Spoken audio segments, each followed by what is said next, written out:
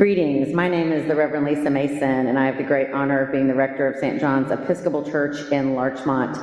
I pray that you enjoy this time together. I'm inviting you to open your minds and hearts to whatever message God is sending you during this sermon. I think of a sermon as an invitation, an opportunity to break open Scripture together, whether we are diving into what was happening in the world at the time the story happened, or whether we are discovering what this Scripture means to you today in your life, or all the above.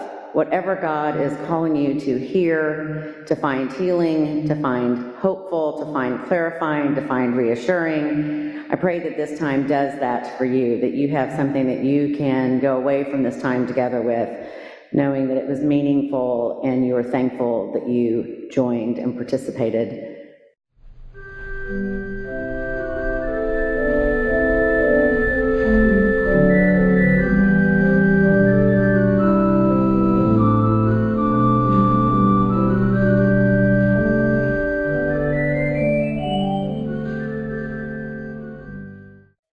I don't know about you, but I see the lesson from Philippians like a feast, especially at this time in our world.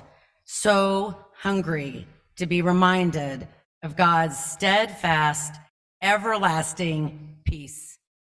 It is not a peace that we're given just to feel when things are rolling along smoothly. It's a peace that surpasses our understanding, that grounds us and fills us in times of war, in times of death, in times of pandemics, in times of division. It is a peace that rests in us, given to us freely by God, a peace to help us keep hope, a peace that helps us remember the importance of community. And I don't know about you, but I find that peace when I'm here with you. It feeds me in a way that I have the courage to go back out into a world that is hurting so badly as we speak. So what keeps us from feeling that peace at times? I think one of it is we're impatient. When things aren't going well, we think about other things instead of stopping and regrounding ourselves in God's peace. We hear a perfect example, a horrific example of that in our reading this morning from Hebrew scriptures. Think about all that God has done through Moses, for the people bringing out of bondage into freedom, out of Egypt, parting the waters, bringing them into the desert, providing them food and water. In case we forget, the story reminds us that we are a people created to worship, and the God that they believed in and that Moses had courage in brought them out of that bondage into freedom. But then Moses goes up the mountain to be with God. And you would think that there would be patience in waiting to see what God had to say to Moses about them and about their faith and about their future. But they get impatient. They can't wait. They have to build something to worship. God is just taking too long. How could they forget? How could they not be thankful? How could they want an immediate substitute for God? Because God was just taking too long. I don't know about you, but when I get impatient, I'm not always mindful of that peace that passes all understanding, promised to me and to each of us to carry us through the times of waiting, times of hunger, the times of being parched for peace. And that we also can get distracted. We can get full of our own worries and concerns and forget God's promise to give us, fill us, and keep us full of that peace that passes understanding. So in our parable today, this is one of those parables you'd like to just stay on Philippians. It's much happier reading. The parable is tough. We need to remember when we address it that this story happens in what we would call Holy Week. Jesus has entered Jerusalem for the last time. He has ridden in on the donkey, and he has found a mess to deal with. He's gone into the temple and had his upset over how they're using the temple, and he has reminded people that it is a house of prayer for all people. He is meeting one obstacle after another, and people are after him, trying to find any reason to get him out of the way. He knows his time is limited, and so he's got to get his message across. So he tells this parable. He reminds people that first Jesus came to the Jews, and then Jesus opened that kingdom of heaven to include all people, Gentiles and Jews. Those that believed, those that doubted, the kingdom of heaven was open for all God's people.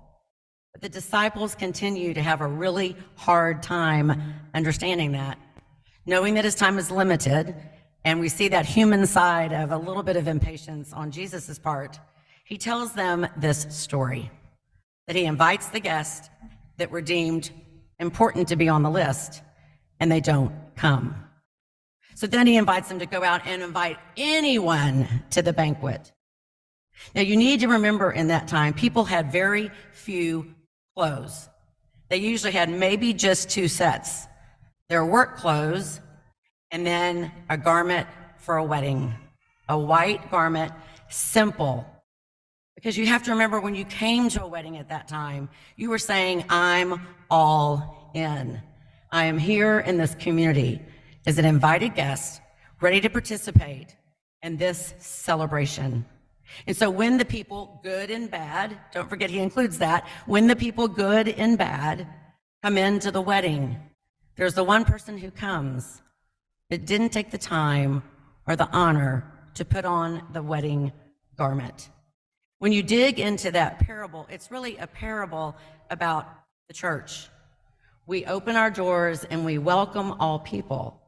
We get to choose to come to the banquet. And when we choose to come, I pray that we remember the promises we made at our baptism. Not just to show up, although that's very important, so thank you for showing up.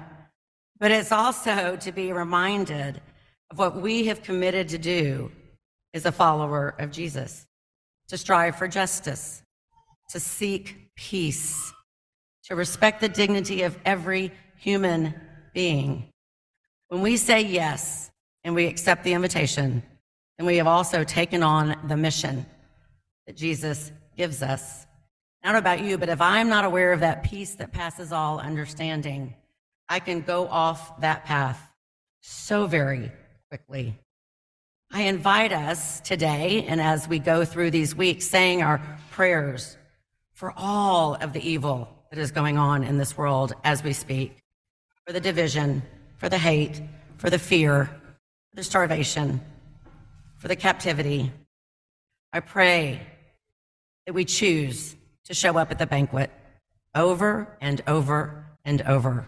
Because not only are we filled with Jesus when we come together literally at this banquet, but we're also filled with hope and with peace and a reminder of what it means to be called to go and serve and to witness to the love and peace of God. Peace of God that surpasses all of our understanding. Guard our hearts, keep our minds, remember who we are and whose we are. Amen.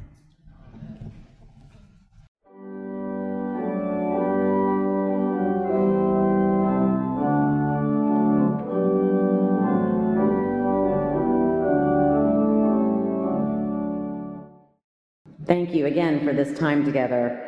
I pray that we always remember that we are part of a much bigger story, the story of God's love for God's people, and the call for us to learn how to love God and learn how to love each and every other person we encounter with the kind of love that God has for us. And now for a blessing. Be present to today. Do not be anxious about what might happen tomorrow. The same God who cares for you today will care for you tomorrow.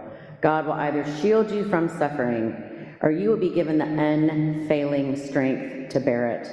So be at peace then, and cast aside all anxious thoughts and imaginations, And the blessing of God Almighty, Father, Son, and Holy Spirit be with you this day and remain with you forever. Amen.